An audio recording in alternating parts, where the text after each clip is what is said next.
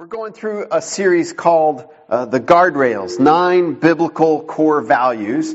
They are the 9 core values of Orchard Community Church, and they are core values that are biblical core values not only for a church, but for life as well. And so today we're looking at Numbers 6 and 7, and we'll get to what those are in a second.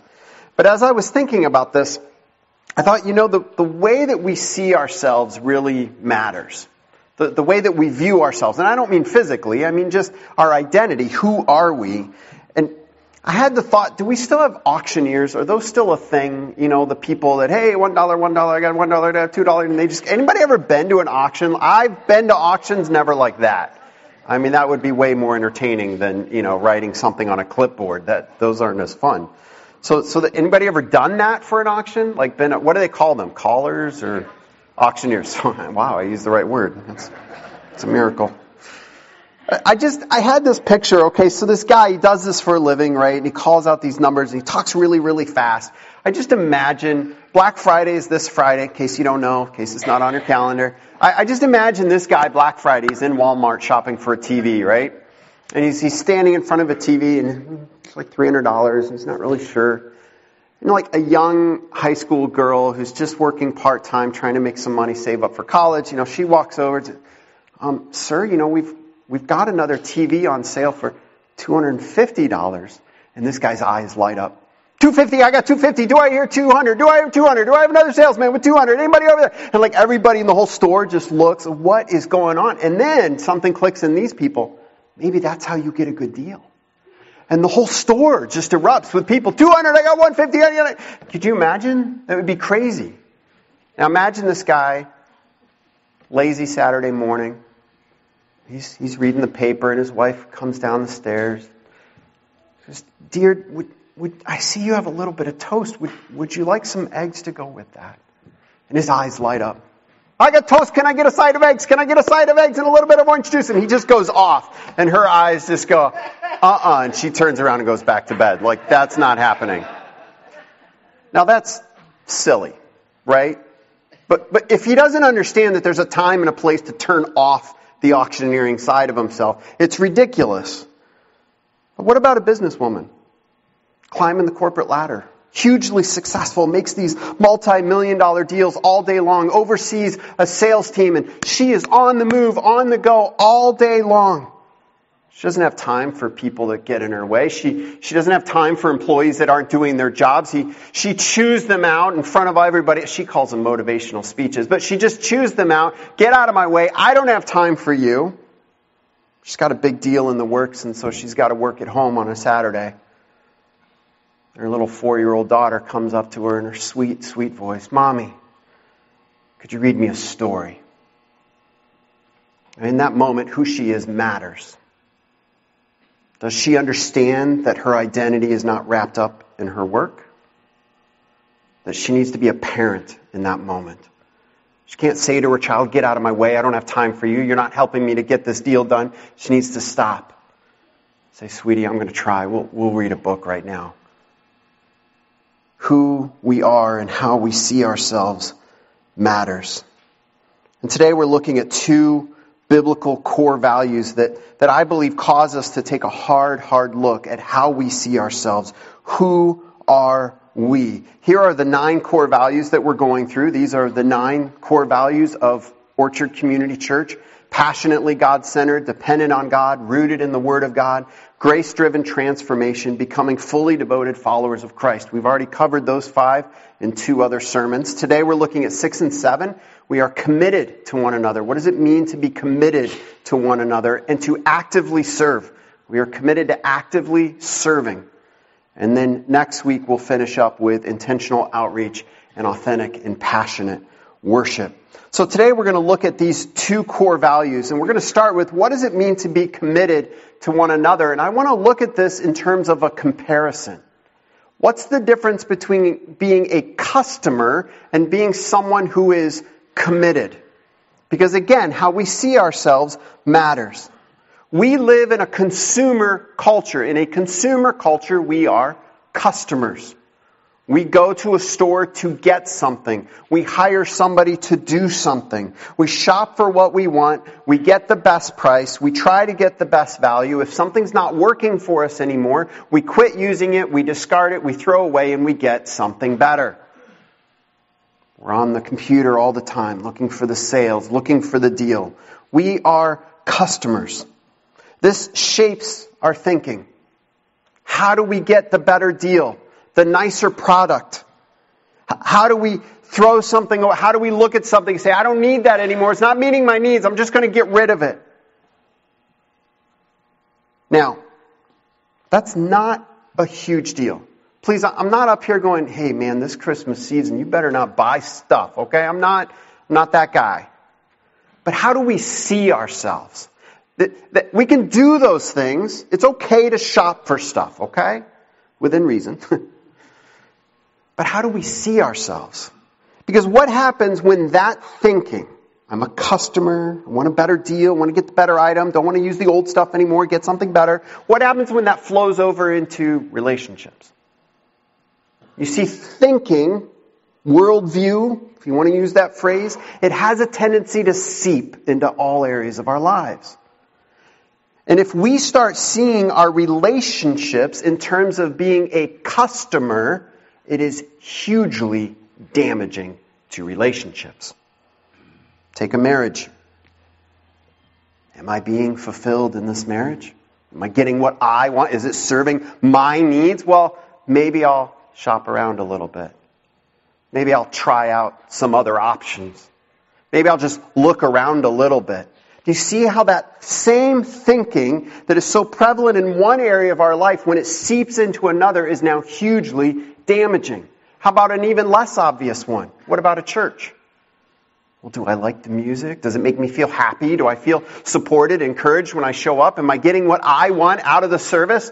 And we sit there as a customer, and we take it in, we get what we want, and then we leave. At a store, we are customers. And if we're not getting what we need, we can go somewhere else. We don't have a commitment to that store. But relationships require commitment. There has to be a commitment in order to have a true and meaningful relationship. And as I was thinking about a great example of a committed relationship, the best possible example I can think of is the example of all of Scripture of God's commitment to us. To us. He creates Adam and Eve, knowing full well they're going to betray him. He knows before he breathes them into existence, they are going to turn against him, and that will mean he will have to send his only son to die for them on the cross one day. He knows. But he commits to create us anyway. He makes a commitment to Abraham one day. This guy, and he comes to Abraham and he says, I'm going to make you into a great nation. Abraham didn't earn this. He didn't do something amazing. He didn't check all the right boxes on his application. God just shows up and he says, I'm going to work through you. And in Genesis chapter 15, there is a beautiful, albeit brutal, picture of a committed relationship. God comes to Abraham and he says, I'm giving you this land to you and your ancestors. I am promising it to you. And Abraham says, how can I know? I don't even have a child. I'm already old. My wife's already old. There's no way we're having a kid. There's no way we're getting this land. How can I know? And God says, okay, Abraham, get a bunch of animals, cut them in half. Put half the animal over there and half the animal over there. Create a path through the middle. Now to us, we go, ooh, that's gross. To Abraham, he goes, we're making a contract. This was a typical thing in their society of how to make a contract. And in that society, the two people, they would make a statement, I'm going to sell you my camel, my house, whatever it is. And the other person, I will give you this much money for it. I don't hold up my end of this covenant, this contract, this commitment. If I don't do my part, may what happened to these animals happen to me. So Abraham's going, this is great. We're going to make a contract, and God and I are going to be in this contract together. God causes Abraham to fall asleep, and Abraham sees a manifestation of the presence of God move through these pieces. And as it moves through the pieces, God makes the promise, the commitment. And Abraham is sitting off to the side. And God binds himself to Abraham, saying, Abraham, if I fail to uphold my commitment, may what happened to these animals happen to me. That's the kind of God we have. That's the kind of commitment that he gives to us. Later on, God instructs the Israelites to make this thing called the tabernacle. It's an elaborate tent. It is clearly designed to be the visible presence of God on earth. And he says, I will dwell with you. You will be a special people because I will live among you, unlike anybody else in the whole world. And yet later, in 2 Kings chapter 23, there's an account of a young king. My family and I were reading this in devotions the other day, and it just was gut-wrenching. It's the account of Josiah. And things have gotten in Israel, right? They have these promises. They have God's presence among them. They lost the only copy of the Word of God. They lost it. Disappeared for ages. Josiah happens to be having somebody clean out the temple, and they find a copy of the law. And they read it, and they go, we are in big trouble. Something needs to be done. And so Josiah starts on this crusade, if you will, to clean up Israel. And it lists, and it's a powerful passage because it's awesome to see what Josiah does, but it's horrendous to see what Josiah had to do. The temple, this dwelling place of God, had been filled with all of these items to worship other gods and goddesses. Can you imagine that? Hey, this is to worship so-and-so's God. Okay, great, just put it over there. And it just fills up. Just cluttered with other things to worship. There were prostitutes, men and women, living in the temple and around the temple so that people could come and worship. This is the house of God that was supposed to be holy. Josiah goes out and he destroys a place in the land that had been set up. Get this. This is in Israel. God's holy people. They had set up a place to bring their sons and daughters to sacrifice them in a fire. The same God that made that commitment to Abraham knew that all of this was going to go on. But he said, you're my people. Now that same commitment would lead him to discipline his people. They end up having to leave the land forcefully, but God brings them back. And he tells them all along, be with you. Matthew 1, chapter 23, we have the declaration of the coming birth of Jesus Christ. And Matthew says, this is the fulfillment of the prophecy. The virgin will conceive and give birth to a son, and they will call him Emmanuel. Which means what? God with us. You talk about a commitment-keeping God. There it is. With a path that led through horrible sin and betrayal and God's people turning completely away from him. And yet God said, I've made a commitment. Just as a side note, man, if you're here today and you're going, oh, God could never love me if you only knew what I've done. I hope you hear the hope in that story of who God is and how he loves people. Because there is nothing those Israelites did that changed God's commitment to them. So what about us? When we see ourselves alone, making our own way, we have to use other people to get what we want.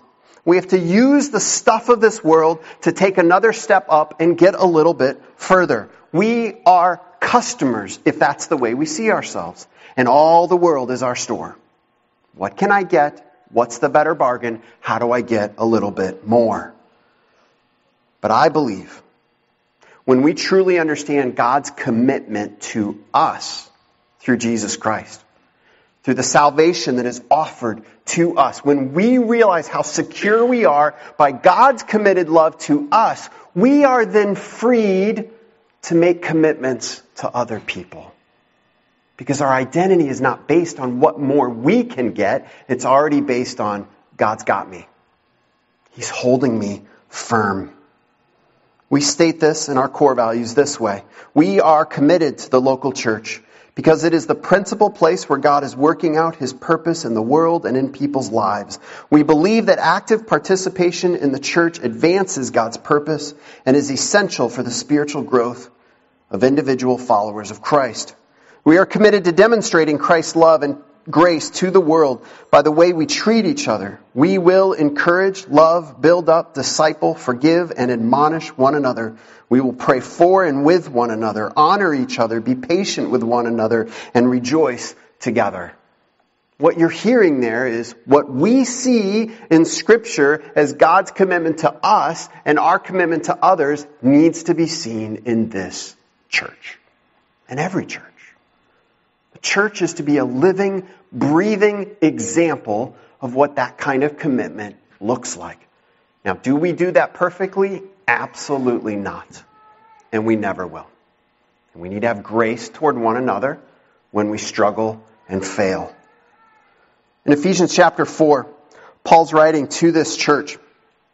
And he's talking about the church growing to maturity and the leaders helping each other. And he says the whole point of all of this growth and this maturing and this leadership is this. From Him, Christ, the whole body joined and held together by every supporting ligament grows and builds itself up in love as each part does its work. What a beautiful picture, a body knit together. Every little sinew, every muscle, everything has its place and its purpose. And it all works together. Now, I know we talk often as Christians about that sort of a picture. And I know we appreciate the value of that. But I wonder if we go far enough in applying it to our own lives. I have a role in the body of Christ. I need to be committed to the person next to me, to the person on the other side of the sanctuary, to the Christian down the street at a different church. We need to be committed to one another because this world needs to see something working that way. Because we're sure not getting it in our culture. Jesus prays this in John chapter 17. Verses 20 to 21, my prayer is not for them alone. I pray also for those who will believe in me through their message, that all of them may be one. Father, just as you are in me and I am in you, may they also be in us, so that the world may believe that you have sent me. Understand the importance of this passage. Jesus is saying in this prayer, our commitment to each other as brothers and sisters in the body of Christ is a display to the world and a proof to the world of the unity between Jesus, God the Son, and God the Father. So if we can't get our act together, what picture are we giving to this watching world of who God is? And do you know the number one reason most people would give for not accepting Christ as their Savior? So many people say, it's because they look at Christians and say, I don't want it. Now, again, I would hope people would show a little bit more grace, that we're not perfect, okay? I would hope that. I would never assume it, but I would hope that. We're all imperfect. But I would also hope that the church would step up and say, we really need to work on our commitment to each other. Let me back out of the sermon, though, for a second and just say, I really feel like I'm preaching to the choir a little bit here. This church is awesome. You guys are amazing. To see the number of people showing up at the work nights, to see the people bringing in food, to see the people running other ministries, to see the seniors show up for a time that they're spending together, and we've got to move some chairs in the back of the gym so they can have fellowship. And I feel awful that that's where they have to have their ministry right now instead of a nice new area. But they do it with a smile.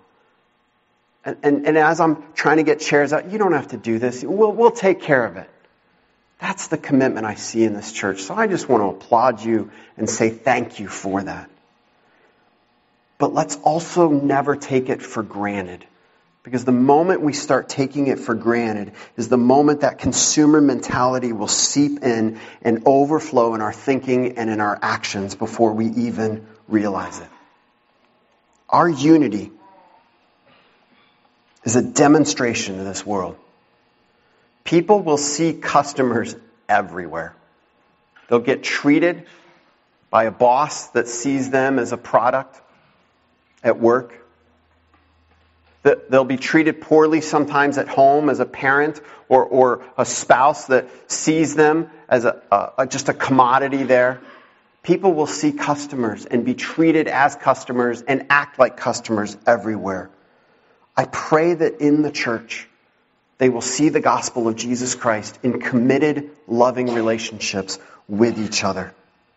It's one of the reasons here in this church we emphasize membership. And it's been a long time since we've had a membership class, and I really hope we'll have one soon. That's my fault, not somebody else's. But the reason we emphasize membership is that it puts a priority and a focus on that kind of commitment that we're talking about. To say we will be different. That's why we're doing this. We're not just going to slide by with a consumer-customer mentality. We want to be different. And I pray in your personal lives that you think, am I a customer or am I committed? Am I committed to my spouse, to my family? Am I committed to my church? Am I truly committed or am I just in this to get out of it what I can get out of it? But what does commitment look like? Where does the rubber meet the road, as it will? And that's where we come to the next one. Biblical core value number 7, actively serving. And here it's helpful to think in terms of a spectator or a servant. A spectator is easy, right? Some of you will go home this afternoon. I assume the Bills are playing somewhere. So they're not going to lose today. Okay.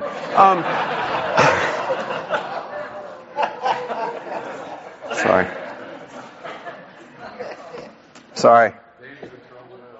Go Bills. I just think some of you have a lot more faith than I do. I don't know what else to say.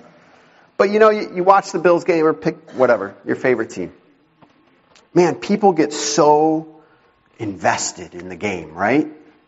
I won't ask, please don't raise your hands, but y'all know somebody that when their team is playing, you don't talk to them.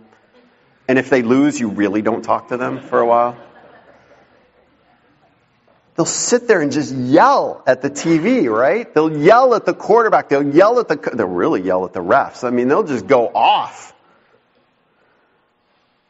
But think about it. Do any of the spectators' actions have any influence on what goes on that field? No. Especially if you're at home. Now, maybe if you're in the stands, maybe cheering, maybe. In the whole 12th man principle, right? Maybe. Whatever. But I guarantee if you're at home, all of your words of wisdom are not being heard. Just so you know. They're not. And they're not, I don't care which direction you wear the baseball cap or the favorite sweatshirt, not impacting the game whatsoever. You're a spectator. And the truth is, you have nothing to lose. Oh, you might get really upset, but you didn't, I suppose unless you got money on the game, which shame on you. But you might think you're all invested and it's your team, and you might get up the next day sobbing and just be a grump at work. But come on, grow up. You really didn't lose anything, okay? You're just a spectator. Your contract's not on the line. Your paycheck is not on the line. You're just watching the game. And the truth is, you're not going to get up the next day and go, man, I really blew that game. They lost because of me. I mean, unless you're one of those weird people like I wasn't wearing my favorite, fuzzy jammies or whatever. I don't know. But most people aren't going to wake up the next day and go, man, it was all my fault. You're going to go to the water cooler at work and go, man, did you see that coach? Did you see those refs? You're going to blame.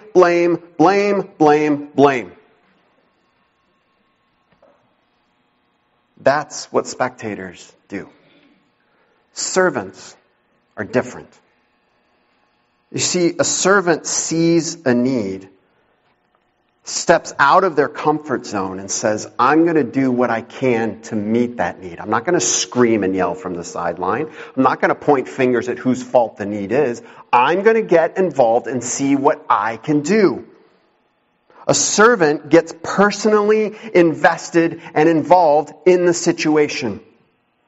A servant uses their gifts, their abilities, to do whatever they can to accomplish something, to make a difference.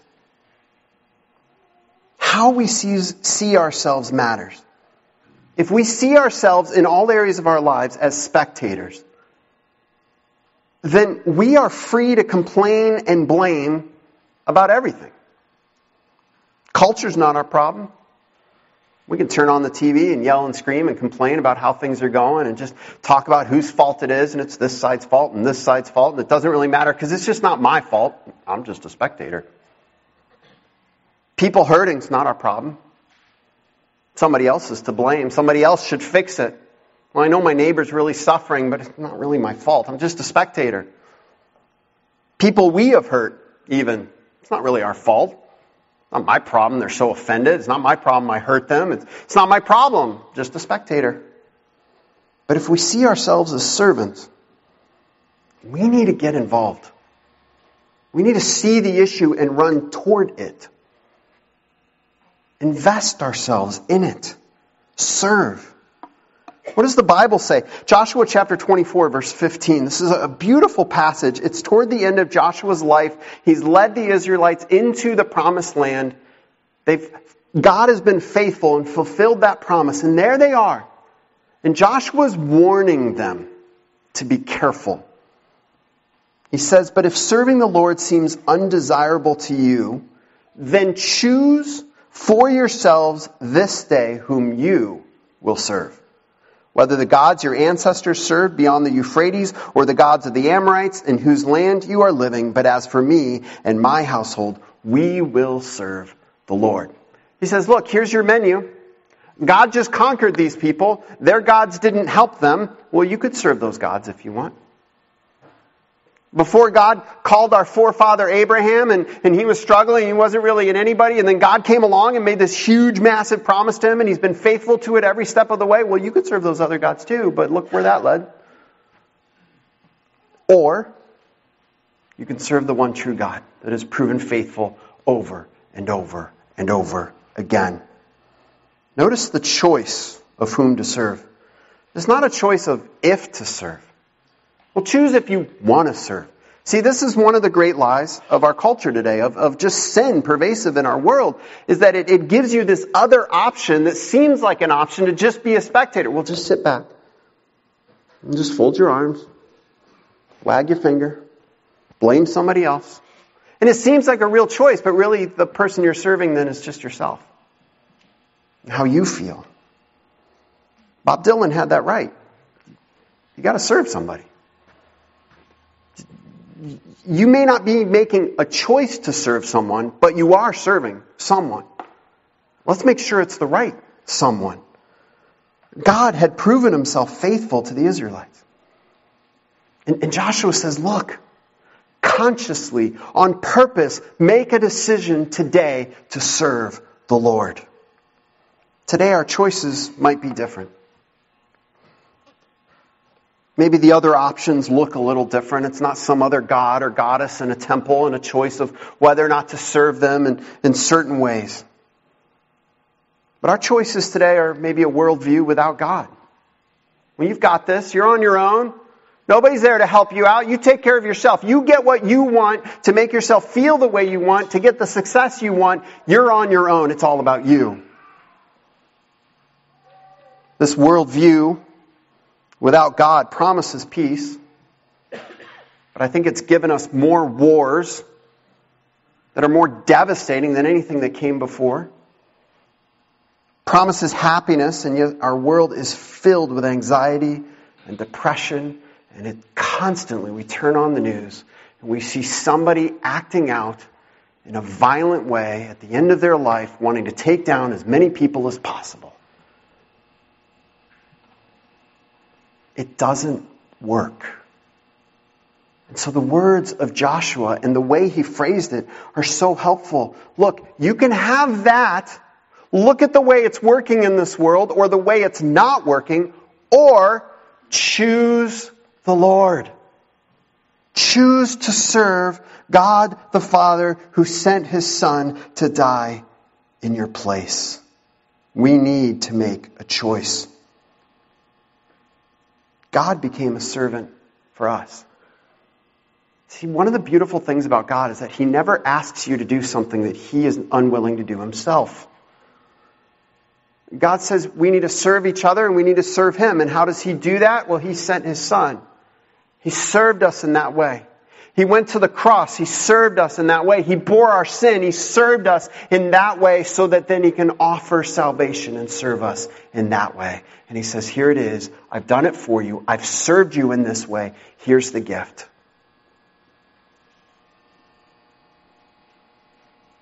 We state it this way as a church. We want to be a church that actively serves. We are committed to discover and put to use our unique God-given gifts and abilities. With kind and humble hearts, we will serve the Lord and one another with God's grace and the strength He alone provides. We will encourage one another to serve enthusiastically and be hospitable. And I mentioned Ephesians 4 earlier, and I want to look at this. It says, so Christ Himself gave the apostles, the prophets, the evangelists, the pastors, the teachers to equip His people for works of service. The modern translation, which you should find in no Bible ever, but I think it's in our own heads. The modern translation of this is He gave us pastors, prophets, evangelists, leaders in the church to do the work of the ministry. This is wonderful. We'll hire them and they'll do all the work. We can be customers. It's not what it says. And again, if I could step out of the sermon for a second, I've never felt that way in this church. And I praise God for that.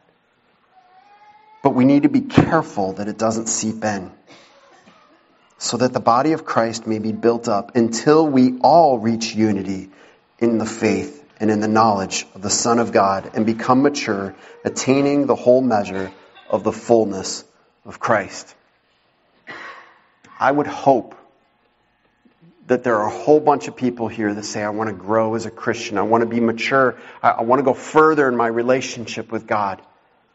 And yes, good leadership, good preaching, good teaching is absolutely a part of that. But this passage is also saying actively serving is a huge part of that as well. At some point, if you don't reach out and serve other people, your relationship and your growth in your Christian walk with Jesus Christ will become stunted. And you will fail to keep on growing. And we turn into spectators instead of servants. So I ask you, do you want to be a spectator or a servant? Which is going to show the gospel, demonstrate the gospel in this church and in your lives? In our personal lives, we've got to be careful we don't become spectators in raising our kids. It's not my problem. School messed them up. Society messed them up. Not really my fault. We can't become spectators when we see people in the world hurting. Now, that doesn't mean that everybody else is hurt and the entire world is all on you to fix. That's another problem altogether. We've got to let God be God. But He has put us in positions, in situations where we can help those. We can help in some way. Are we helping? We can't fix everything, but are we getting involved where we can? And we certainly can't be spectators when it comes to seeing people who need to hear the gospel and know Jesus as their Savior. We can't sit back and say, well, the pastor will do it. So-and-so is a lot more godly than me. Hopefully they'll talk to him about Jesus. We need to say, I need to serve this person by saying, hey, can I tell you about Jesus Christ? I'll tell you, in the church, this changes our mindset of why we come to church. Could you imagine if every single person in this church came on a Sunday morning, midweek, whatever it is, special services, always showing up with the mindset, I'm a servant, I am here to serve, I am not a spectator here to watch? What would change? If every time you showed up you thought, I'm here because there might be somebody hurting, and I might hear about it in a conversation and be able to help them. Whether it's pray with them, encourage them, maybe even meet the need. What if every week you showed up thinking, God, I want to be ready to reach out to somebody. Invite them out for dinner. Invite them over to my family. Meet them for coffee this week. I am here to serve. See, so often we take this idea of being servants and serving and we limit it to, I'm going to sign up for the nursery, or which for some people is like the worst thing in the world. I don't want to do that. Or serving is teaching a Sunday school class, which for other people that's like, no, I can't do that. But serving is so much bigger than that. It's as easy as seeing a need, seeing how God has equipped you to help meet that need, and stepping out and seeing what God does. Now, church programs for sure are one way to get involved. It's a way to try out some things. You'll never know if you're gifted to teach unless, guess what? You try to teach. And we're not going to put you up here on a Sunday morning as a first step. I mean, that would be silly. We could get you in a small group, maybe co-leading with somebody or a one-off sort of thing. We will help you to develop and find your spiritual gifts. But find ways to reach out and serve, whether it's in a program at the church or just independently as you show up in the church, or maybe it's not even in these walls at all. You're serving the gospel of Jesus Christ in your day-to-day life. We are on a journey in this life. But it is a huge mistake today to think that we are traveling alone. Paul Simon wrote the song, I am a rock, I'm an island. It's this whole song about it. He doesn't need anything. Did you know that whole song, is anybody familiar with that song? It's all tongue-in-cheek. He didn't mean any of it. He wrote it actually to prove the point that he does need everybody. We are on a journey in life, but we are not islands. We are not rocks. We do not travel alone. We need each other. God is with us. He has made a commitment to us. He is actively fulfilling, carrying out that commitment even today in whatever situation is going on in your life. He's there. He's involved. He never fails. He sent His Son to die for us so that we could be with Him forever. That promise will never fail. But He's also called us to travel this road together. And that's where things get messy. We're messy people. We're sinful, messed up people. But as we walk in this journey together of following Christ, the way we show grace and love to one another, the way we actively serve one another and be committed to one another becomes a beautiful, imperfect, but beautiful demonstration of who God is to a watching world. Being a customer, being a spectator have something in common. They both offer that short-term happiness. There's a thrill to watching your team win. There's a thrill to even watching the game and being upset and judging it when they lose. There's some little part of you that takes a bit of glory out of that. There's a thrill in finding a good deed or a good deal. There's a thrill in finding that great sale, that product that nobody else has found. There's that thrill.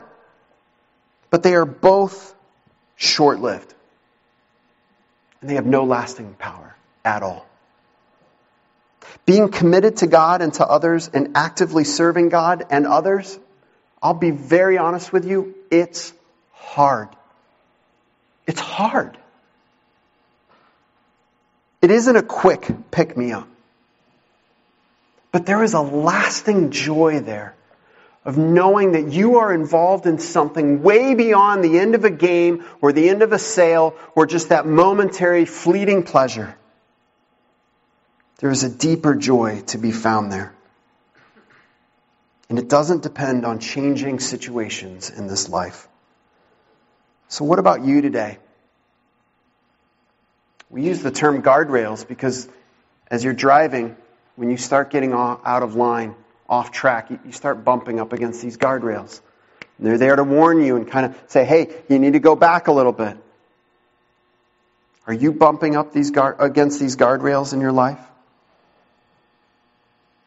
Are you being a spectator or a servant? A consumer or a customer? Or are you being committed to others in relationship? Let's pray. Heavenly Father,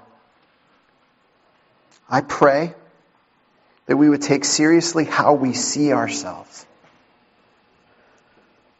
Father, we are just inundated with a worldview that says everything's about us, our own happiness, our own desires. Get what we want, when we want it, how we want it. And yet we have seen that worldview more and more leading to so much misery. And you show for us a commitment that goes beyond momentary pleasures. A commitment that goes through people you knew would betray you, and yet you committed yourself to them anyway. A commitment that goes to people today that feel like you can't love them. And yet your word shows the exact opposite. You love them. You've committed yourself to them. You offer of salvation through Jesus Christ who has served them. And then God, for those who have received Christ as their Savior, we can't go on as if nothing has changed.